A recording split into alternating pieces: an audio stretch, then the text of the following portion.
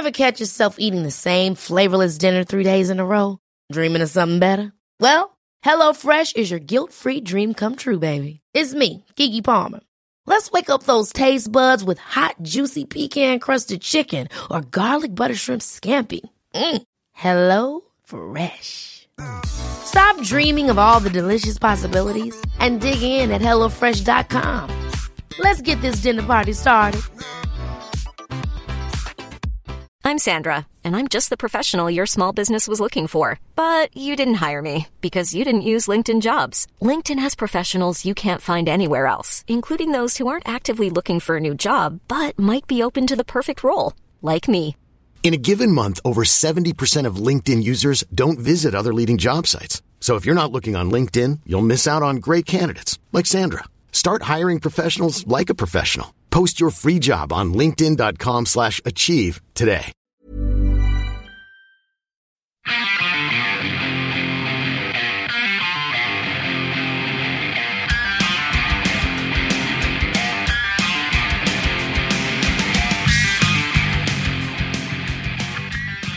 Hi, welcome to Going Off Track. Hi, I'm glad to be here. Today I'm joined by Brad. Hi. Our producer. I'm not high. I don't get high. Brad doesn't get high. Neither do I. Anyways, today... Snarf. That's a nose laugh. Yeah. Oh, man. That was a sound effect. It sounds so realistic. Today, I feel like we have a very special podcast. It is very special. I've been trying to get these guys on for a really long time. Today, our guests are Stacey Jones and Drew Parsons, who play in a band called American Hi-Fi, who have been around... When did they form? Formed in 98, Boston, and had a big hit with Flavor of the Week and that stuff. And I sort of reconnected with Stacey at SNL because he is, for the last 8 years, has been Miley Cyrus's musical director. So he plays drums with her. He hired Jamie, who plays guitar in American Hi-Fi, to be her touring guitarist. And we hung out in SNL after party thing when Miley was there. And I was like, you should come on the podcast and talk about American Hi-Fi. He was also in a bunch of crazy. He was in Veruca Salt, Letters to Cleo. He's a touring drummer for Matchbox 20. Yeah, it's pretty insane. Owns his own studio in LA. His resume, it reads well. It reads well. And Drew has like this super cool restaurant in Boston that he opened. So yeah, I feel like all those guys are doing super interesting things. But I feel like just your trajectory from being in all these like really important like 90s alternative bands to then kind of hooking up when he hooked up with Miley was sort of she was Hannah Montana still, so to get on that train, and then like she's taking time off, so I'll just play drums for Matchbox 20. Like, it's such a crazy trip. And I was just in LA last month, and he came out and hung out, and just like the nicest dude. Both those guys are, and yeah, really interesting kind of story. Yeah, you get somebody like that in here, and we don't have to be here. You and I could have just gone and got a coffee in the other room and let him roll. It probably would have been way better actually if we'd done that. Yeah. Maybe we'll do that in the future. It's people like that make me think we need to do, triptychs, 3-part series. Yeah. Which we could do, I guess. We could do that. Maybe we'll get those guys back in here sometime. And what else? So with those guys on, before we get started, really quickly want to say that today's podcast is sponsored by Commonwealth Press, t-shirt company out of Pittsburgh. Great guys. Great guys. Great town. Great town. Ketchup. Catch a game. Steelers. Go Steelers. Yeah, they didn't go. There's a big Cleveland-Pittsburgh rivalry. Yeah, well. But guess what? Don't care about either team. They're great guys, big supporters of the podcast.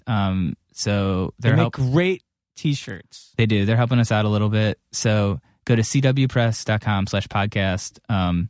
It's like a special page they created for us. And if you order shirts, you get 6 free ones. I recently did this seminar with a bunch of merch guys from different bands, and they said that when they were selling Commonwealth merch that they got laid more often. Yeah, that's actually a proven thing. Yeah.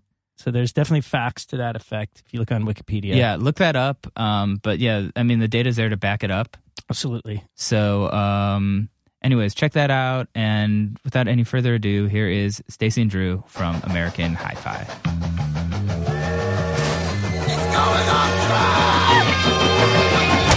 So basically, the premise of this podcast is called Going Off Track. So we have no idea what we're doing. Okay, so basically here. we just like go off on random tangents. Nothing's really prepared. It's just like kind of just hanging out. You brought the right Cool. people for Yeah. that. So we don't have to we don't have to talk about music at all. We can talk about Basically, fishing. it's just browsing Reddit. Got Yeah, it. Exactly. Covered. Exactly. I hate music. Yeah, so yeah. I don't listen to it. I don't know what bands are out right now. I don't buy records. My friend Paul the other day, he's Paul from Matchbox 20, put a Facebook post, and he was like, can someone tell me where I left my love for music? Oh, and my keys. I was like, I can relate. Yep. I don't even listen to music anymore. Yeah. I don't. I listen to NPR. Yeah.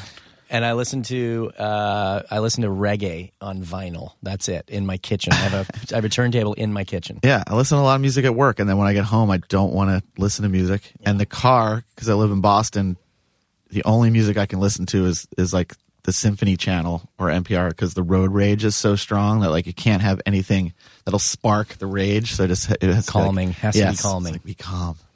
My Or wife you will listens kill to music 1,000 still. people. Yeah. So I hear about new bands. Yeah, you through my need somebody wife. that you can ask. Yeah, she knows them. Listen, I need a band that sounds like Green Day. Yeah, Who's that?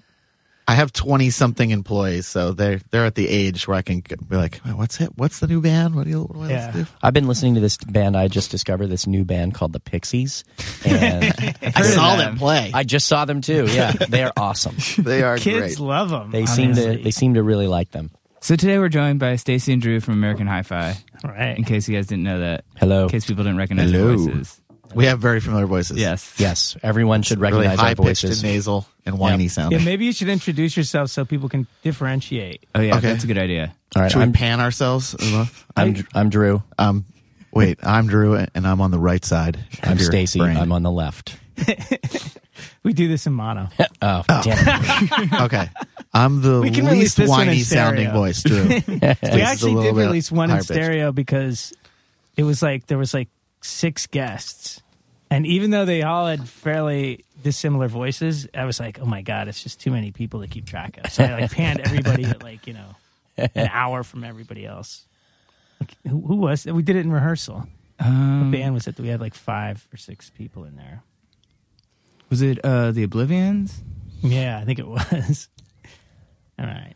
Little history there. Yeah, Tube yeah. Sock. Track. Was Go it back. Tube Sock? Yeah. It was Tube Sock from I thought there was Boise. only 2 members in Tube Sock. They've got a split 7-inch out with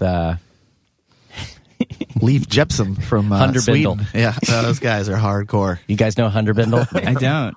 But I want to. Gleef Jepsen, and we made up a band called Hunderbindle. They're like I think they're black metal. Right? I think Stacey and I are the only ones that find this is No, funny. we think it's by the way. really funny. We should probably stop talking. You think the name is funny? The name is funny because it's Hunderbindle, but we went so far as to create characters' names. Like, so we have the band name. I'll Yeah, they are written down. They are written and we down. only Ladies think and we're the only ones that gentlemen, find it funny. Hunderbindle. Yeah, Hunderbindle. They're going to be big. they end up on a guest list usually, or there are names to check into a hotel. We should put Hunderbindle on the guest list tonight. yes, they'll be coming. Maybe Hold they'll on. show up. By the way, I was going through my notes last night on here, and I just have a note that says Frank. Not sure what that's You all guys, about. I like your like messages to yourself in there. Are really funny. yeah. I never use my notes for that. That's pretty amazing. Let me read that. You're Let like, me read that. Here's a little bit of here. There's Frank. Yeah, no, I have important. the same thing happens to me. Anything older than a week, it all looks like that. It's Yeah. Frank. What is that? Frank. I'll put stuff in my calendar and just be like the letter L. Like I'll read that and like, my alarm will go off. I'm like, what the fuck is L? I should have just written the extra 3 letters. Am I out of L's again? It was so important that just L was enough. Where at the is? Oh, time. here we go. All right. So, little backstory. I was on tour in where was this? This was in Australia, and managed to find myself in a private bar hang with Daryl Jones and Mick Jagger. and about 10 other people, literally. Where was it? Yeah, it was Adelaide. It was in Adelaide, Australia. The Stones were over there rehearsing for their tour. Why they chose Adelaide, I have no idea. Why not? You're the Rolling Stones. Yeah. You can rehearse wherever you want. Because it's honestly, it's like the sleepiest little town, which is probably why they wanted to go there. Yeah. So anyway, I got a little drunk, and I was walking around with one of the guys in the band, and I just wanted to get in a fight. You can do that in Australia. You can. It's really easy to find a fight. Now, what people should know. There's not another human being in Australia that you could kick their ass. Probably There's not one person, not one Probably Australian that any of us could beat. Everyone should know that I'm a small man. That when I drink, I think I'm bigger than I am. Anyway, so I'll skip most of it, but let's get back to the notes. I wrote myself a reminder when I went to bed that night, and it says, "Reminder: grow up, no fighting, cut the shit, don't drink too much." And I woke up the next morning and saw that sitting there, and I was like, all right, I am evolving. Yes, it only took to your 40s. But yeah, I found once you get past 30-something, I feel like you get into there's the level of drunkenness where you still do all the fucking stupid shit that you did when you were a kid and are just as likely to go home with some skank or fucking get into a fight. Yeah. And then there's this next level that didn't exist earlier. That's like you go the next level of drunkenness where you scare yourself. Yeah, oh yeah. And you're like, I'm drunk off my ass, but oh my God, I could die tonight. And that's when you wrote that note. I probably did. It was probably in that moment. It's the safety level or something. I will tell you, I did reference that note at a certain point a little while ago. I was like, kind of like getting there, and I was like, yeah, maybe I'll have another scotch. And then I was like, what did that note say? No. Really? I did. How did you do that? Can you train me how you do that? Just tattoo it on the back of your hand. You have to speak to my That's therapist. a good idea. That's the tattoo I should get. On your wrist? Yeah. Right here on the back of your hand. It's got to be the one that pick up the glass this one. with. That's what I hear. Like, stop drinking. You got to put it right here, like right around your thumb area. So it's like, oh yeah. Oh man, that is so just funny. tastes so good though. I know, it's tough. Tastes good when it hits your lips. So we met on the Warped Tour long time 50 ago. years ago or something. Speaking of drunken. Speaking of old that must have been like 02, 03. 02, 03, I believe. Somewhere around there. And yeah, were you guys on the whole tour, or you were just on like a leg of it? I just remember you guys. We were on a leg of it. Okay. Pretty good. That was pretty funny. We went. I can't remember if we went from touring with Elvis Costello to that, or from Warped Tour to Elvis Costello. But it was like, we went Warped to Elvis. It was like, and we were supposed to do the whole Warped Tour, and we actually ended up meeting Elvis while we were doing press for that album. That was our second album, Art of Losing. We were doing interviews and stuff, and we kept hearing from journalists that were interviewing us, like, "Hey, do you know that Elvis Costello has been talking about your band?" We're like, "What?" And they said, "Yeah, we asked him like what new bands he likes, and he would say, you guys were one of them." So we ended up meeting him. This is actually a pretty good story. Jamie and I were in LA at a Grammy party, and we're standing at the bar. And this woman comes up to us, and she's a publicist, and she said, "Hey, you guys are in American Hi-Fi, right?" And we're like, "Yeah." She said, "Elvis Costello wants to meet you." And so I'm sort of standing there, and I'm like, I can't do it. I can't do it. Jamie's like, "Come on, dude, we got to do it." Right at that moment, Nelly walks up to Jamie and was like, "Bro, what's up, bro?" And like starts bear hugging Jamie at the bar. And Jamie's looking at me like, we've never met Nelly. Nelly has he has no idea who American Hi-Fi is. I'm not sure who he thought Jamie was, but he is just jumping in on us. And all of a sudden he's like, "Come on, let's do shots." So all of a sudden we're doing shots with Nelly, and this publicist is standing there and I'm like, all right, fine, let's go. So Jamie convinces me we have to do this. It's a once in a lifetime kind of situation. So we walk up to where Elvis is, and he is standing there. It's Elvis, Bono, Gwen Stefani, and Lucinda Williams standing there talking. So if you're counting at home right now, I think we're at about 8 or 9 name drops. So starting with Mick Jagger. So do you have a sound effect? You've dropped all the top names now, I have. so you've out of ammo. We got to just work Pharrell in, and we're good. Just save Madonna for the end. All right. So I'm like, I'm out. Like, I can't infiltrate that foursome. There's no way. So Elvis sees us and he sees his publicist or whatever, And so he like walks away from the group and like starts talking to us, and we're talking, and he said like he's like, I really like your new record. He's like, good kitchen record. He's like, my wife and I listened to it in the kitchen, and I'm thinking like, it's Diana Krall, right? Is that no? At that time, no. It was who was it? It was before Diana was his manager, wasn't it? Oh no, it was the girl from the. It was an artist. She was an artist also, right? What band was she in? I thought it was Diana Krall. Maybe not. I don't know. I can't remember. Wife. Anyway, point being, we met him. We got to hang out. We were actually in New York a couple months later. He was doing an in-store at Tower Records. We all went down. Did you come down to that too? Pogues? Somebody on the Pogues? I might have been. Brain not working. I can't remember. Anyway, we're at Tower Records. He's doing his in-store, when they used to have record stores, and he sees us. So we're kind of like in the crowd, and somebody comes to get us and is like, "Hey, Elvis wants to talk to you." So we end up going backstage, which was just like between the racks of, CDs or records they had sort of roped off. And Elvis is like, "Hey, what are you guys doing this summer?" And we said, "Well, actually, we're going to go do Warped Tour." And he's like, "Oh, man." He's like, "I was hoping that you guys, would want to open for me." And I was like, yes, we do. Let me make a call. So I think I called our manager or label or whatever, and I was like, "Hey, guess what? We're not doing Warped Tour. We're going to go open for Elvis Costello." So we ended up doing, I think, maybe a month on Warped, and then it was a little more than that. Yeah, maybe it was. I don't know. It's every day. That's a rough run. Yeah, it felt like 3 years. Yeah. I went to a casino in Vegas with you guys for the first time ever because I was like 22. Mm-hmm. The Vegas show. The Vegas show was great. That's a great example of the Warped Tour. We were on at noon in the blazing Vegas sun, and the tickets for Warped Tour said doors at 1. And we were like, we can't go on. And everybody was like, "Welcome to the Warped Tour. We got to go on." We're like, "But there's no one here. They literally can't come in. They're not allowed in." We're just like, okay. We played to like 5 people, and then I think we went and saw some movies that day. I went and saw a movie and then stayed for like a double feature just to be in air conditioning. That's what you do in Vegas. I think we played to Benji and Joel from Good Charlotte. Honestly, they were standing there watching us. No one else was there. They bought one of our ironic T-shirts. Which we still have lots of. Oh, I got 1,000 of those in storage. So yeah. So you guys have a new record out. We do. And you're playing tonight, Mercury Lounge. Was that a question? So. I guess I sort of said that as a statement / question. I know, and I was kind of like, we do have a new record? Oh, yeah, we do. It's out. We do have a new record out. Right. Okay. I just saw it for the first time in CD form the other night. I've never seen a hard copy. I haven't either. You signed it. I did? Yeah, you didn't even notice. You're just like, oh, yeah, that's right. Get out of here, typical Stacey, right? No, that's right. The girl signing away. I signed so many things, I can't look at them all. The girl that came from Mexico City. Yeah, she came. Her brother's a big fan, and he it's was your first stuck record in Mexico. in what, like 8 years or something, or 6 years? That's the first record that people know that's come out in about 8 years. Yeah.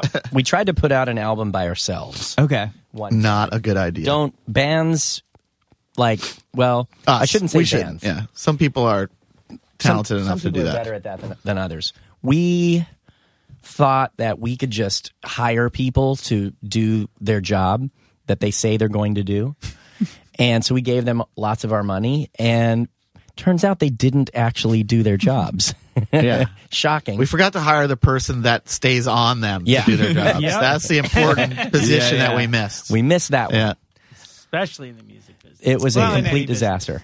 Well, it must be interesting for you guys because being in a band that sold a lot of records when bands still sold records and kind of doing it now, like everything's changed so much. I mean, what's it sort of like as far as like touring and how you approach things?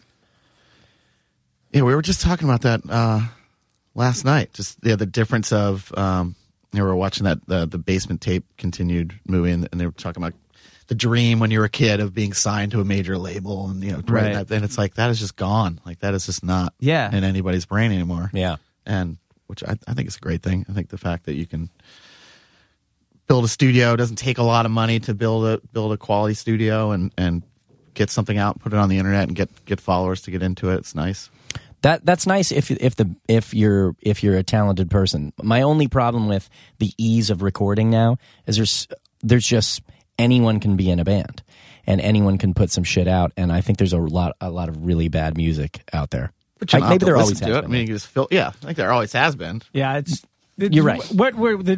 I think the the interim period that we're in is going to be about learning to filter that. Right. It's not so much about like whether the money's going to come back or anything like that, but it's just once that gets established, I think then musicians will get to lock into like getting paid a little more again. I just kind of yearn for, I'm old, so I'm showing my age, which is like I like to hear people sing and play their instruments. You know what I mean? Like that's what moves me, and I feel like and I see this because, I make records when we're not doing this. I produce bands, and, I tend to produce a lot of younger bands. And, these guys will come in and play a guitar track or whatever. And I'll say like, okay, well, we probably should just go back and let's get that first verse. And he's like, oh, you can fix that, right? Like, you can just fix it. I was like, you just played it once. Like, let's... And it was horrible. And it was terrible and out of tune. Can't we just take a lesson, try it again? Now you can fix it, right? Isn't there like... They got that thing now that you can like just click it.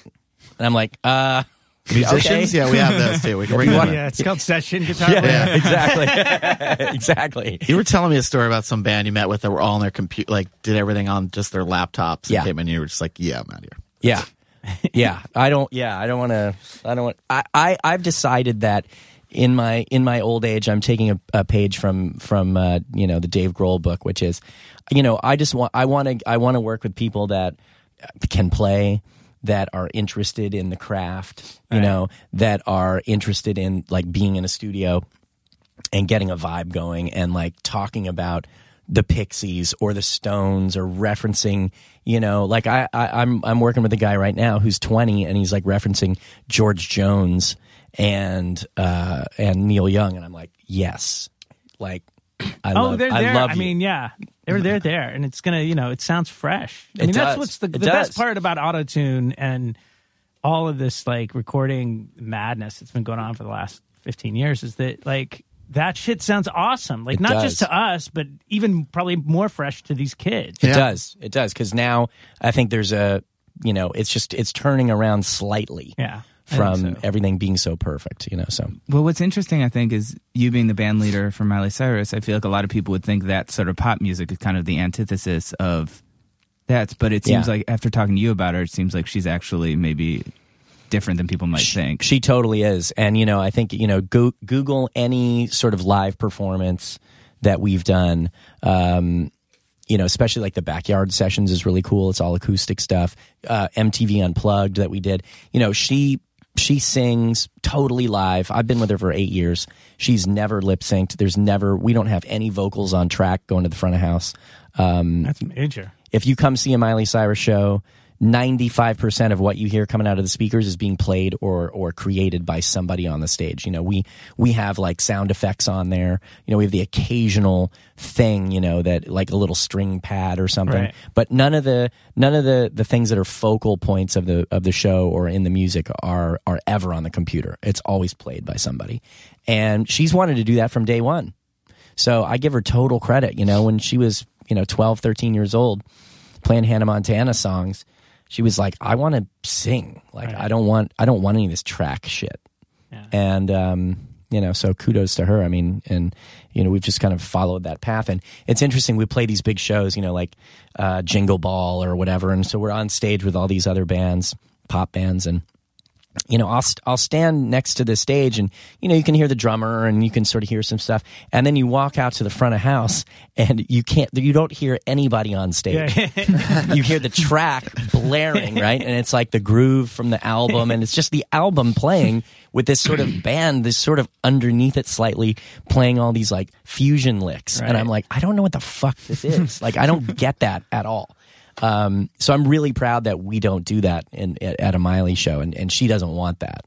So I'm actually, I'm very, very proud of that fact. I feel like if you had fast forward in 2002 and been like, there's going to be this girl, she's going to be this band, Joni, your sister's going to be in Saturday Night Live, she's going to impersonate her. Like, what are you talking about?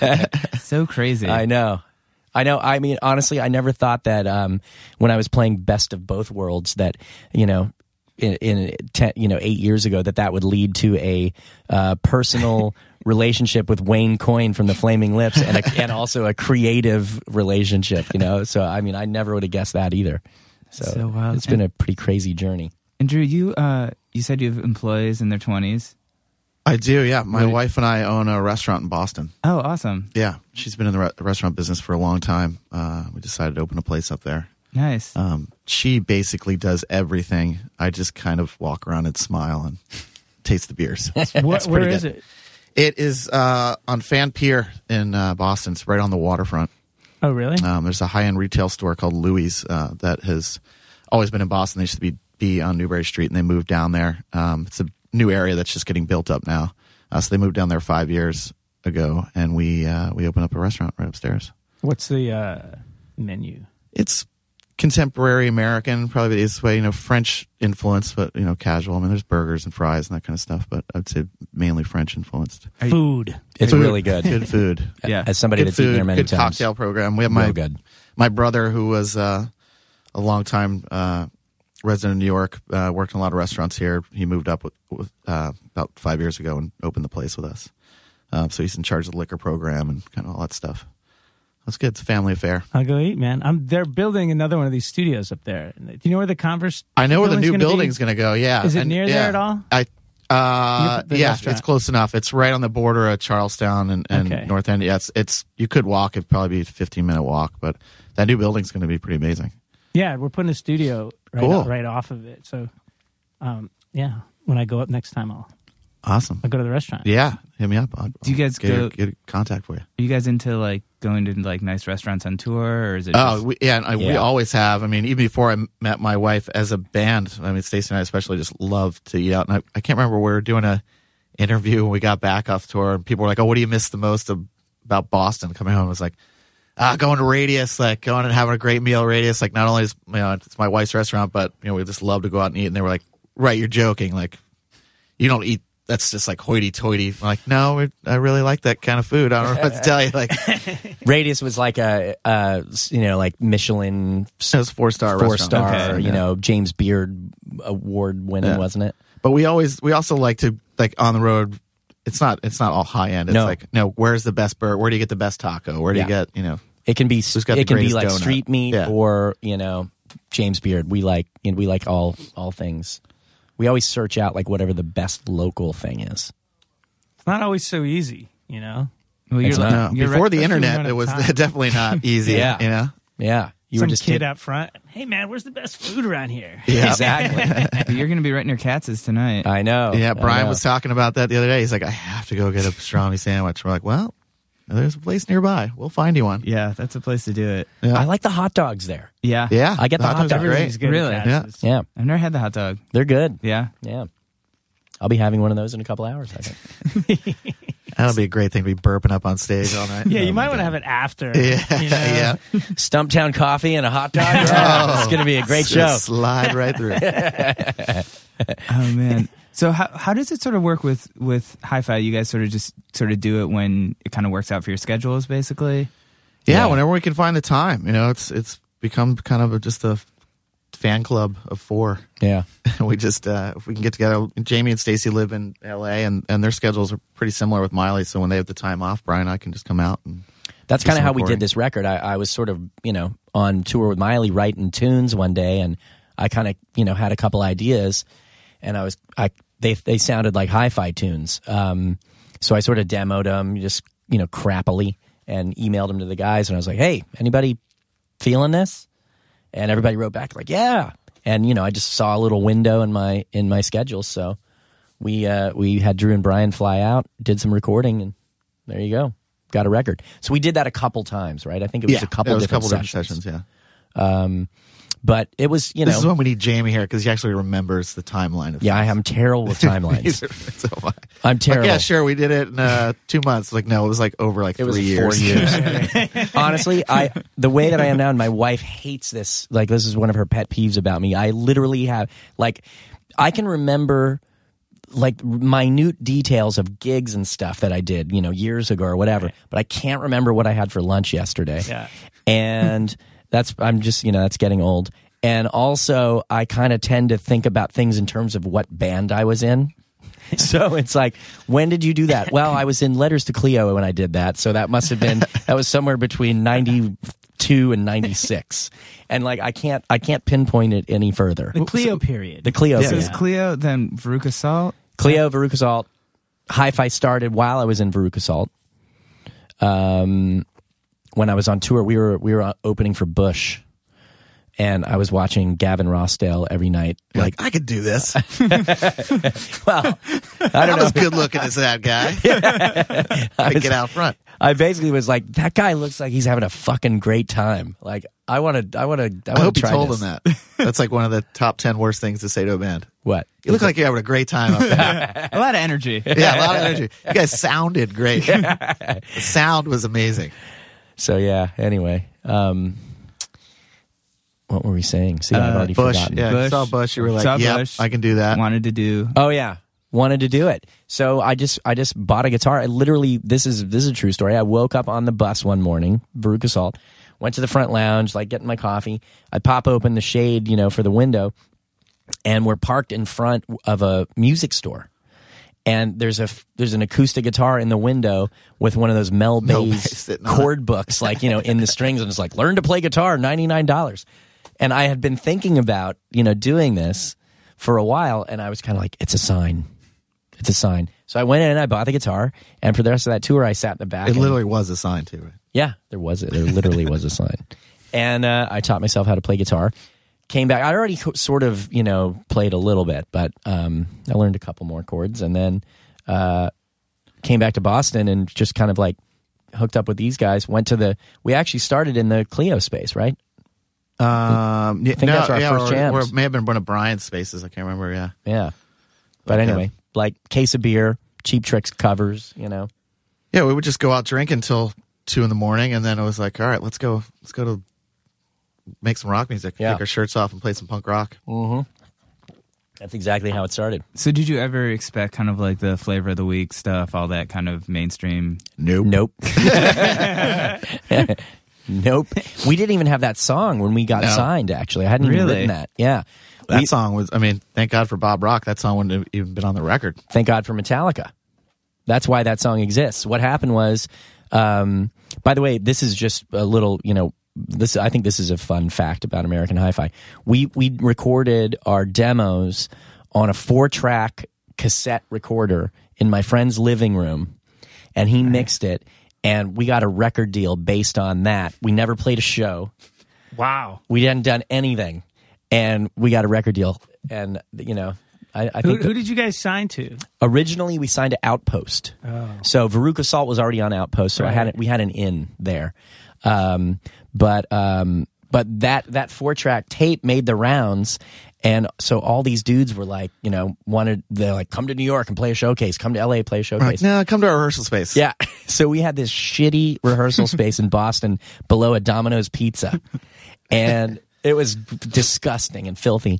And we said, listen, if you want, if you're interested, here's 2 days when we're gonna be there. And you can come watch us in the space. And so we had fucking Jason Flom and Michael Goldstone and fucking all the guys, right? Yeah. All these limos were like idling out front of this Domino's Pizza, and like we were just like one after another. It was like, all right, who's next? David Kahn came in there. Oh, those were the days. Yeah, it was. Yeah, it was pretty funny. Who else was it? Ben Goldman. We had, so we had this, we had all these dudes come, and then we went out with some of them. Pontius, obviously. Did we meet with Pontius? Yeah, Pontius was there. But so we ended up signing with Outpost. We're making our record, and halfway through the album, Outpost collapsed. They're like, we're done. There was like some merger, and really they had Veruca Salt, they had Days of the New. I forgot about that. Yeah, me too. Who else? Like Chemical Brothers maybe was on Outpost, I think. Right. Somebody like that. It was basically through Geffen, DGC or whatever. So anyway, they were really cool, and they said, we're going to finish paying for your album. And so then we ended up signing with Island, with Pontius, because we love Pontius.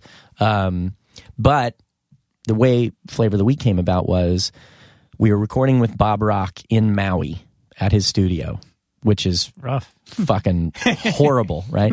Like literally we were waking up, we were surfing in the morning and then going to the studio, and then in the afternoon we'd go play golf and come back to the studio. It took like 7 months in total. Yeah. It was like no rush. So is this post Black album? Yes. Okay. Yeah. Yeah. So by the way, if you look at like the first American Hi-Fi record, we're all like super thin and tan and like fucking buff. We're like that was the best shape I've ever been in my entire life. Yeah. So we were just surfing. I was doing yoga. Yeah, right. Eating like sushi. The thing that's great about where Bob lives is he lives in. There was some Jack in the Box in there, but there was a lot of Jack in the Box. he lives in an area that's like not touristy, so there's no hotels. Right. It's just like small surf town, and you can go to like the gas station.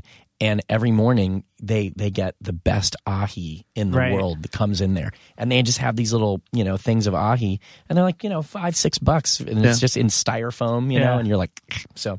Anyway. Or some spam, a little spam maki. Like spam. Yeah, they do like their spam. So Bob calls me one day to the studio, and I go down there, and he's like, "Listen, I got to go to San Francisco and record Metallica. They're going to do this like symphony thing." So we're like, okay, we're halfway through our album. How long is this going to take? And he's like, well, it's probably going to take a couple of months. We're like, what? So he said, listen, I'm going to give you the keys to the studio. I'm going to leave my engineer here. I'm going to cut my rate in half, and like he's like, you don't have to pay and all this kind of stuff. And he's like, when I get back, we'll finish the record. And you guys can just hang out. Like, wait, we have to stay in Maui? Is that what you're saying? All right.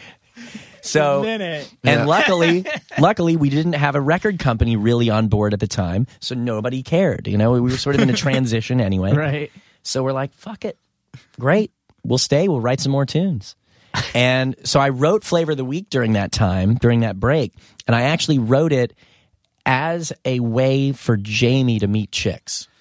Well, Jamie was going to start a all-girl band. That's right. He was going to play drums in the band. Jamie was going to play drums in an all-girl band, and I was going to be the who's the guy like that did all the that wrote all the music and sort of created like Backstreet Boys and all that crap and whatever. Lou Pearlman. Lou Pearlman. Yeah. He was the manager, right? He was a manager. You were going to be the puppet master. I was going to be the puppet master behind this all-girl band called Astronomy Club. I already had the name, and we were going to put an ad in the paper in Maui and say like, girls wanted for all-female band, must have lunchbox purse and horn-rimmed glasses, kind of thing. And we were going to create this like hip, like sort of punk rock girl band that Jamie was going to be the drummer of. So I wrote this song, and it was like, my boyfriend, he don't know anything about me. And that was the song. That was the song for Astronomy Club. And so one day when Bob came back, they would have been huge. They would have been huge. Yeah. They would have been huge. Why didn't I do that? Damn it! Could have sat at home. We wouldn't have had a tour. Damn it! He can still do it. There's just no money in it. Yeah, exactly. Exactly. So anyway, I was just like playing the song on acoustic guitar one day in the studio. I was like, hey, I was telling Bob, the whole story. I'm like, check out this tune I wrote. He's like, that's a hit. What are you doing? Like, change the lyric, like change it to a guy's perspective. Right. And then, so I remember playing it for the guys and in the band, and everyone was kind of like, It was a big moment in the band. I think we were like, do we want to do this? I don't know. It's kind of, it's a big step. It obviously sent us down a different path, because our other shit, like, we were trying to be the Foo Fighters, you know what I mean? Which we still are today. I mean, that's just what we do. I did an interview the other day, and the guy was like, "You're kind of like a poor man's Dave Grohl." I was like, "Yeah, I've been called that before.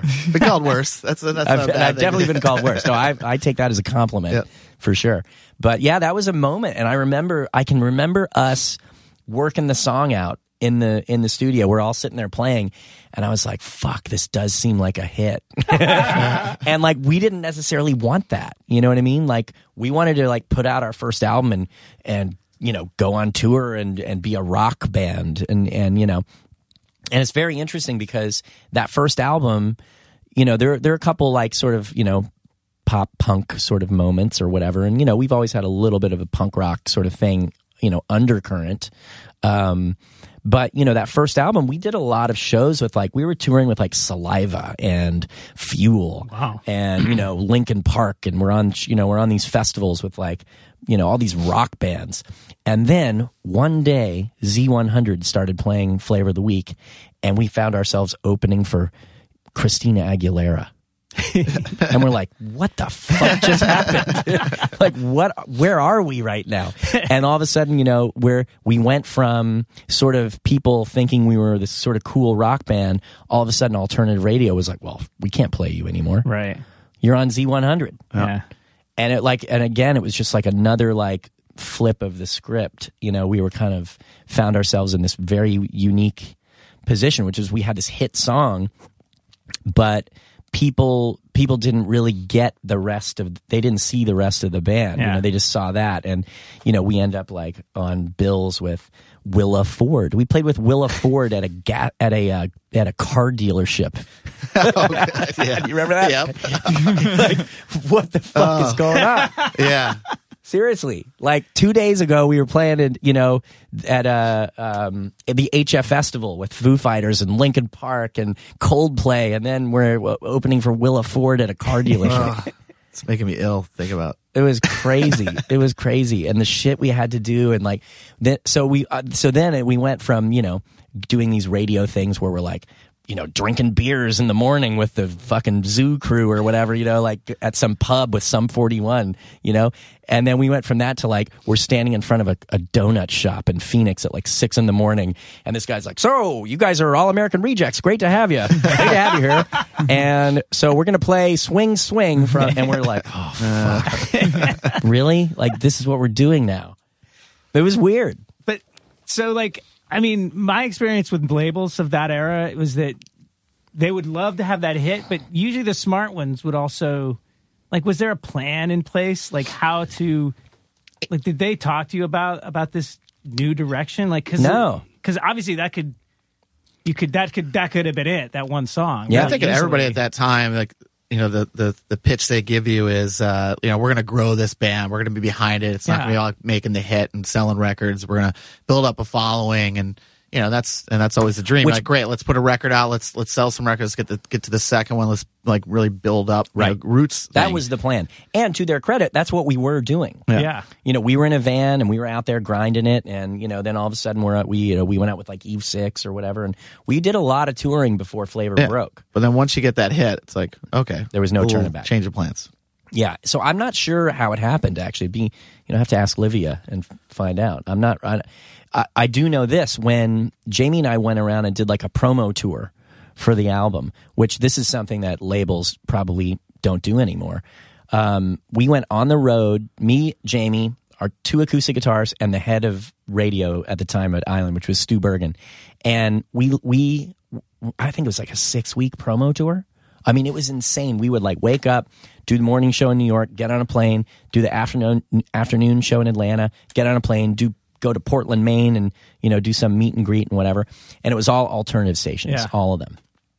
And so we went and did that whole thing, and everyone was like, yeah, Flavor of the Week's great, we love it, and people started playing it. And we were on tour, and I woke up again one morning to a call or something from somebody from the label that was like, the song's not reacting. And I'm like, what do you mean it's not reacting? Like, we've been going around, everyone loves it. And, well, it's not researching. And I said, okay, well, what does that mean? I didn't know what that meant, really. And so, this is for people that don't know what that means. Record labels will hire a company to test out your song. And so what that means is they call people in the middle of the day randomly and say, hey, want to be a part of a survey? So, which everybody loves. Which everybody loves, right? And then they say, tell me what you think of this song. And they play 15 seconds of it. Or 20 seconds. Brilliant. So I said to one of our guys at the label, I think it was Paul, our A&R guy, I said, well, what are they playing? Like, send me the clip. And this is back before like fucking email MP3s and stuff. So I remember we got like a CD FedExed, and we were on tour with Eve 6, and I stuck it in the CD player of the bus, and it was the fucking intro of the song and like the first line of the song. That was it. Why don't you send them the hook? I'm like, send them the chorus. So so literally, like, we were like, we had a moment where it was like, this might not work. The song's not working. So they flipped it. They sent the chorus out. They sent it back through research. I could be wrong, but I remember this is how it all went down. Am I right? I remember it the same way. It could still be wrong. We could just both be believing this story. It's a good story. It is a good story. That's all that matters. And anyway, they sent the chorus out, and the research went through the roof. Go figure. Yeah. And we had a hit. It's weird. Being in a band is a weird thing, especially when the major label machine, Yeah. It was. I had a little taste of that, and like, there was some really smart, awesome people there. And there was the guy that clipped the beginning of the song, you know, and like it was the extremes were kind of astonishing. I would agree with that. I think it was just one of those businesses where there's too much money, and they didn't spend it wisely. Yeah. They didn't necessarily hire the best people to do the best jobs. You're right. The sad part was that, as you know, there's one or two individuals that are just fucking awesome. Right. I will say, we had a stellar crew. We had a fucking amazing crew at Island. Yeah. Livia, Sheila, Karen. Sheila, Karen Weeson, Lauren. Pontius was great. Yeah. We loved all of those people. Julie Greenwald, Leor, they were fucking great to us. I would never say, we got the royal treatment for sure. But you'd see those other people, the classic label people, and they're the ones that get fired, and then get 2 months job. later they get a promotion at another company. Exactly. How do you just keep moving up? It doesn't make any sense. It's true. Stacey, how did you start doing the touring drumming for Matchbox 20? Matchbox, I've known those guys forever. They're one of my first big gigs ever was when I was in Letters to Cleo. Our song started getting played in Orlando. I think it was the first place that on the radio that started playing our single. And so we got invited to come down and play like a radio festival. It was like a street festival. And it was the first gig we'd ever done outside of New England where anyone turned up. And we showed up to headline this little radio thing. And there were 5,000 people in the street. We're like, holy shit, this is amazing. And so there was a band that opened for us. And they remember it because it was the first time they ever played opening for a national act, which was us, right? We were the national act. So this band was called Tabitha's Secret, which became Matchbox 20. So they opened for us, and I almost got arrested that night because I trashed the drum set at the end of the show because we were just, rocking Nirvana style back then. And the guy... Your power pop band. Yeah, power pop band going Nirvana. And so we trashed the stage, and the guy who was the backline rental guy got cops to come up to the dressing room and was like, that drummer, arrest that guy. I was like, what? We were all hanging out backstage with the Matchbox 20 guys, and these cops show up to arrest me. So anyway, we just all remember that little moment. It was a pivotal moment, I think, for all of us. But did you get arrested? I did not. We talked him out of it. Really, all that had happened was I had taken the hi-hat stand and rammed it through the front of the kick drum. Right. So it ripped the front kick drum head and bent the rod on the hi-hat. That's all that really happened. It looked a lot worse than it was. What a fucking... I want to... The rental guy... I've met that guy. Yes, you have. Yes, you have. Calls the cops. Yes, you have. At a rock show. Steve Weinberg kept me from getting arrested. With his tire iron? Talked him out of it, yeah. So anyway, we'd been friends for a long time. American Hi-Fi opened for Matchbox in, 2003? Sure. 2000 something, yeah. Art of Losing record. Yeah, Sugar Ray. Art of Losing, yeah. So it was us, Sugar Ray, Matchbox. So, we just been friends for a long time. And Paul, the original drummer for Matchbox, decided at a certain point that he wanted to play guitar and keys and stuff. They used to have an auxiliary guy that was sort of an unofficial fifth member.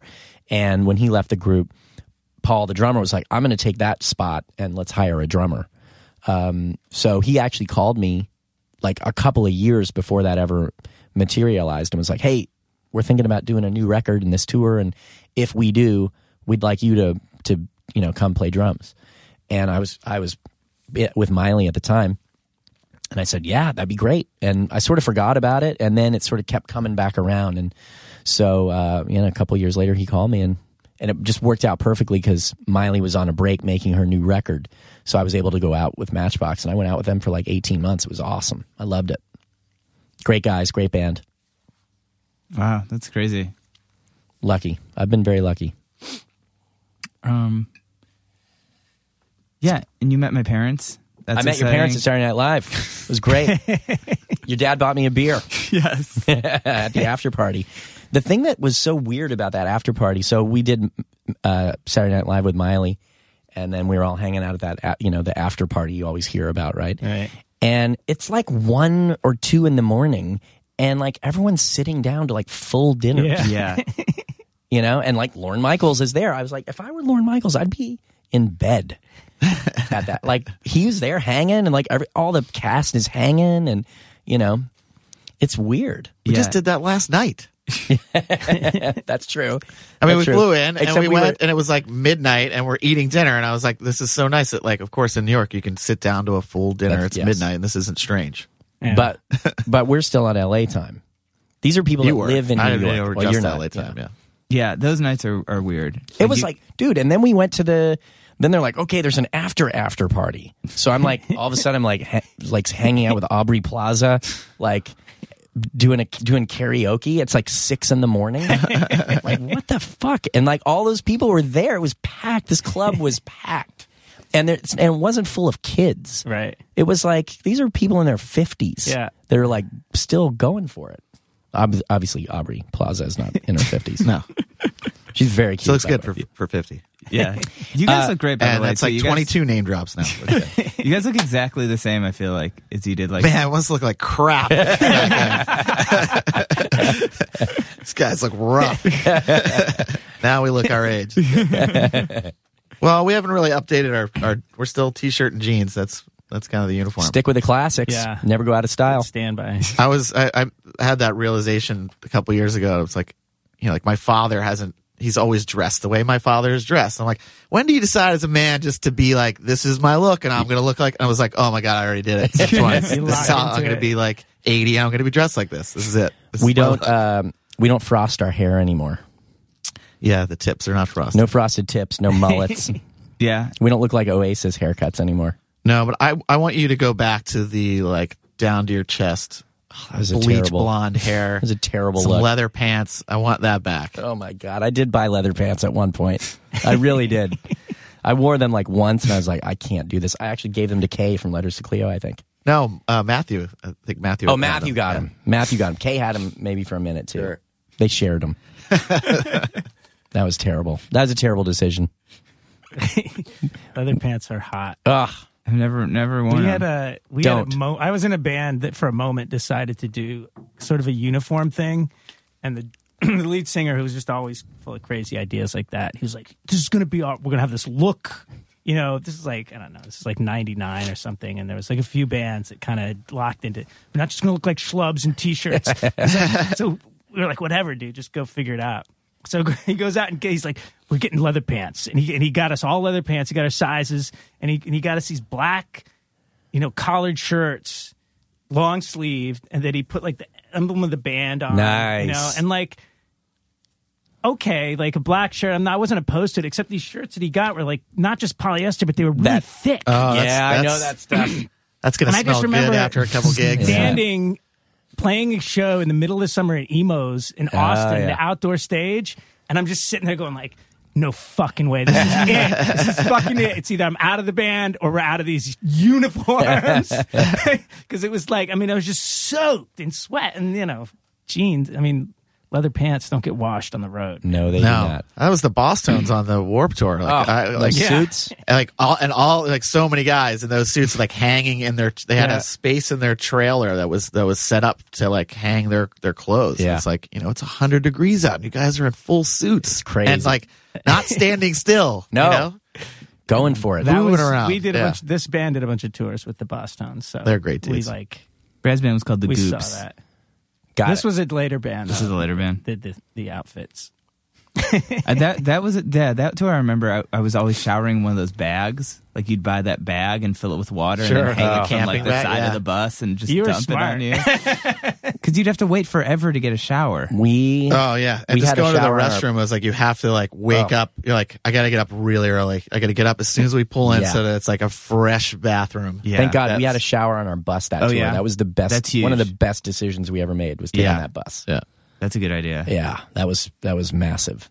I mean, how do you sort of look back on like this week I saw the Foo Fighters, I saw Smashing Pumpkins both played here. Nice. And people were like losing their mind. Foo Fighters are great. Yeah. Oh yeah. Smashing Pumpkins is kind of weird. Yeah. Was it the one? Was it like Brad Wilk from Rage and the dude from the Killers? Yeah, it's just Billy, right? It's just Billy. Yeah. And it's like a very like strange set list. Like a lot of weird jamming. And then like he likes to jam. The occasional hit, but I feel like he like kind of gets off on withholding. Like no Tonight, no 1979. Wow, like, you gotta no play the Cherub. hits, man. Bullshit. Yeah, No, gotta play the like, hits. he'd give you one and then like weird stuff for like a half hour. And Billy's like going around like slagging everybody. He's like slagging off Pearl Jam. Really? And Foo Yeah, Fighters. like, Like, come on, dude, really? Yeah, it was weird. But I mean, like, how do you sort of look back? Because I feel like that people were like losing their minds. I mean, how do you feel about kind of that whole like 90s alternative kind of era that you guys were kind of a part of it, kind of looking back now? Do you feel, I feel like people kind of wrote it off a little bit at the time as like being just kind of rebellious, kind of like nothing. Yeah. The songs were easy to play. It was all power chords. I mean, like, do you feel like there was kind of more to it? It kind of resonates with people still now, 20 years later or whatever? Definitely. I mean, for sure. The thing that's crazy to me is like when I do, I rarely go out now to see shows, but when I do, I walk into these clubs and, you know, I'm in LA or London or wherever, and I literally, it's like, holy shit, it's 1993. All the chicks are wearing like Doc Martens and like, you know, plaid shit and stuff. I'm like, it literally is, it's so cyclical, you know, and like, there are a lot of bands that are sort of, you know, percolating now that are really like 90s, like they're everyone's playing, you know, Jaguars again and like, you know, Jay Mascis or, you know, My Bloody Valentine type shit, you know, and, I love it. I mean, I think it's great because obviously that, for me, that's when I sort of made my mark as in the business. You know, that's when we all kind of just got started and actually did something real. So it'll always be, that time will always be special to me because it's like I can remember, you know, seeing Drew on MTV, you know, in the Tracy Bonham video for the first time, be like, I know that guy, you know, and like I remember. There's a band from Boston called the Gigolo Ants, and I just saw a couple weeks ago. Nice. And, you know, they were good friends of ours, and I remember when they played Conan, and we had a big party over at Mike's place. Yeah, I remember going. Remember that? We signed our record deal that night. Yeah, in Southie. Yeah. Yes, that's right. Letters to Cleo we signed our record deal at this party. Anyway, that's not the story. The story was our friends were on TV. You know what I mean? And I remember that so vividly. And, you know, being in Boston in the early mid-90s, there were so many bands getting signed and everybody was doing well. It was a great community even before that. It was a very supportive music community, which is great. Yeah. But then, everybody was getting a major record deal. Yeah. And having success, you know? And we all just kind of were playing in each other's bands and touring together. And nobody had a job. Nobody had a job. We were just hanging out, drinking coffee and, you know, drinking beers at night. It was great. Play some pinball. Yeah. Yeah. Yeah. So that time period for me will always be special because it was like the first everything. First time I was on the radio, first time I was on TV, first time I went on tour, first time I got a bus, you know, all that kind of stuff. All those milestones that you have as a musician sort of happened to me around, you know, that scene. It was a good time to have them too. It was great. It was great. And so yeah, I'm stoked that people you know, it's a nostalgia thing now. And someone asked me that the other day when the guy that called me that said I'm a poor man's Dave Grohl. You know, he was like, you know, you're playing these shows. Do you care that some people are showing up for the nostalgia factor? And I said, no, you know, I don't care. If people show up at all, we're happy. You know what I mean? But I get it. I mean, I'm nostalgic for that time period as well. So yeah, I mean, when the Pixies got back together, we went and saw them. Absolutely. In a bigger venue than they'd ever played totally in their career. Totally. We got to see him. Where was that small club we went and saw right before they did Coachella, right? It was right before the Pixies did Coachella for the first time. They did a show at the Glass House in Pomona the night before. And so we got invited to go down and see it. That's and cool. it was so inspiring. Really cool. So happy when we left there. It's just like, I want to play rock again. Yeah. This is great. And that's the thing for us, you know, we sort of threw the band back together for this record and doing these few gigs that we're doing now. And it's like, we do it because we still love it. We still like each other. We still like playing this music. Like when we play Flavor of the Week, you know, I still love playing that song. You know, I'm very fortunate to be able to say that.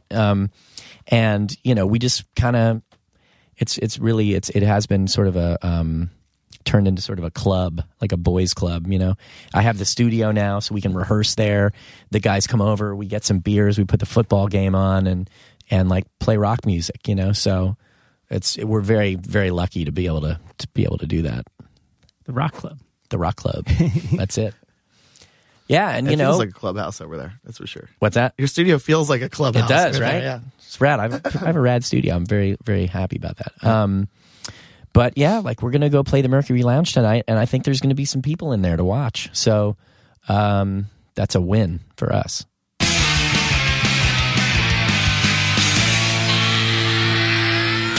Wow. Hey, cool. That was great. Thanks, that was guys. Great. See ya. Later. They just walked out of here. I guess, yeah. Great podcast. Good podcast. Good call. Yeah. I would say. Yeah, I'm glad it worked out. It's kind of like, you know, they say, you know, you hire the right drummer, you don't really have to worry about anything else in the band. Like, you book the right guest, you don't really have to be a great podcast host. Exactly. Not to say that you're not, but, you know. No, I see what you're saying, sort of. Makes it easy, doesn't it? It does make it easier. And those guys they played Mercury Lounge. I couldn't make the show, but I'm sure it was awesome. And they released an album last year called Blood and Lemonade, which you should check out. I also, when I was on their Wikipedia page, saw that in 2002, they released an album called Rock and Roll Noodle Shop, live from Tokyo on Universal. So, I don't know. I'm going to check that out. That sounds cool. I haven't checked it out, but I love noodle shops and rock and roll, so I feel like that would be... I like noodle shops, I guess. Yeah.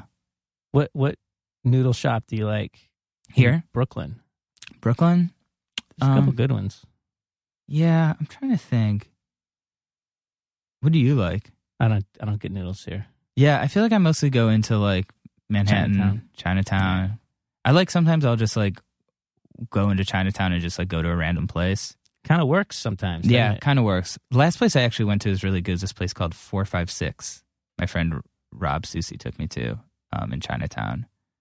So, but don't go there because it's kind of crowded. I don't want more people going there. So never mind. But yeah, check out American Hi-Fi stuff. You know, they've been around forever. Check out Stacy's old bands. Check out Drew's Restaurant. And check out this obscure artist, Miley Cyrus, who... Check out all their stuff. They're awesome. Check out Commonwealth Press, cwpress.com/podcast. Get 6 free shirts. Check us out online. Commonwealth Press should be said. In case you missed the beginning of this episode. They make merch. Great merch. Great merch. Yeah. Check out goingofftrack.com. Check us out on iTunes, Twitter. I don't know. Just check out Jonah. You know, he's an interesting guy. Got some stuff going on. If you're interested, jonahbear.com. I keep that pretty updated with all my writing, band, podcast, web series, bullshit. So check that out. Check out Brad's old band, The Goops. Check out United Nations.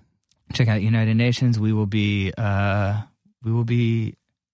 recording soon and playing shows and doing some stuff. So hopefully announcing some cool stuff this summer as well. Kind of a lot of stuff in the works for that. And yeah. Until next week, rock on. Rock on.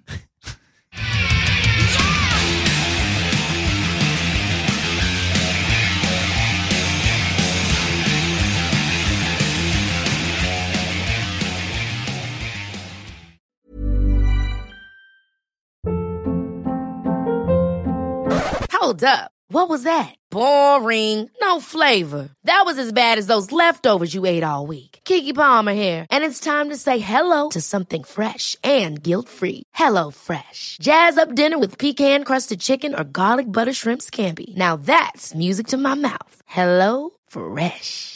Let's get this dinner party started. Discover all the delicious possibilities at HelloFresh.com. Even when we're on a budget, we still deserve nice things.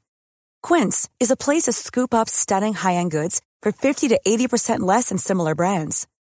They have buttery soft cashmere sweaters starting at $50, luxurious Italian leather bags, and so much more. Plus, Quince only works with factories that use safe, ethical, and responsible manufacturing. Get the high-end goods you'll love without the high price tag with Quince. Go to quince.com/style for free shipping and 365-day returns.